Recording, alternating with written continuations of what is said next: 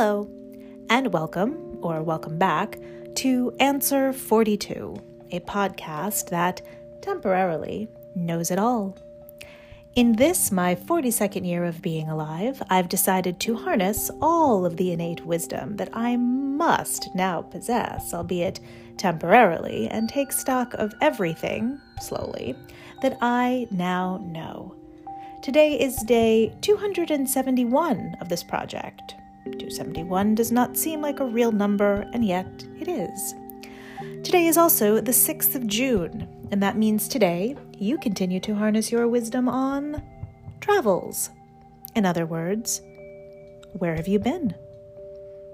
Although this is a day for looking backwards, I need to do it with the intention that it is to motivate myself to start planning my next trip. So, where have I been that would motivate me to get going?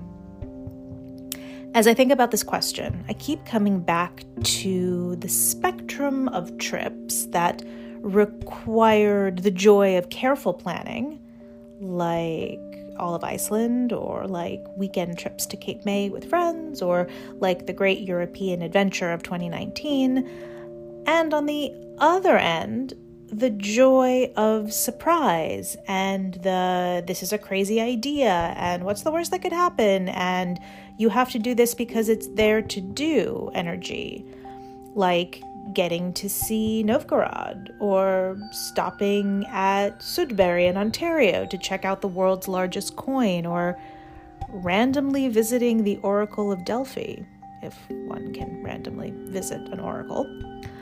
The wisdom here is obviously, for you, careful planning makes surprise possible, or at least careful planning leaves space for possible surprise.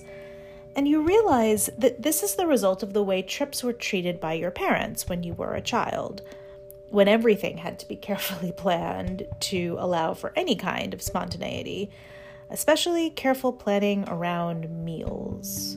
We always needed to know how we were going to come by breakfast, lunch, and dinner in any situation. This may be why you now have to force yourself to take sustenance into account when you plan your travels. And you do. You don't starve yourself. And a memorable meal is a memorable meal. What do we got?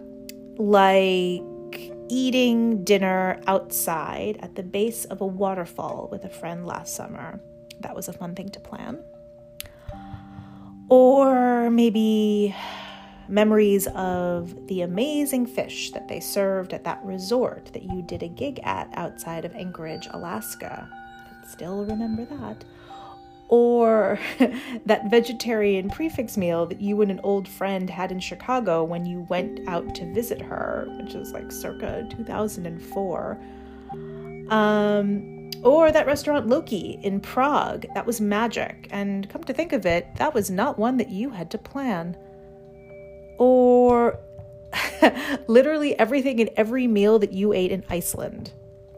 God, I guess I need to go back to Iceland. And I need to get to all the places that I want to go, either for meals or for avoiding meals, or both in balance. Perhaps memory works like an appetite. If you are hungry for the next adventure, you are hungry for it so that you can remember it and allow it to spark the travel process all over again. Planning and spontaneity. All right, future you, this is a good reminder. Sit down, plan the trip. Tomorrow is the 7th, where you continue to harness your wisdom on maybe a one-sided interview. In other words, what do you want the listeners to know? Do I want to do that one again?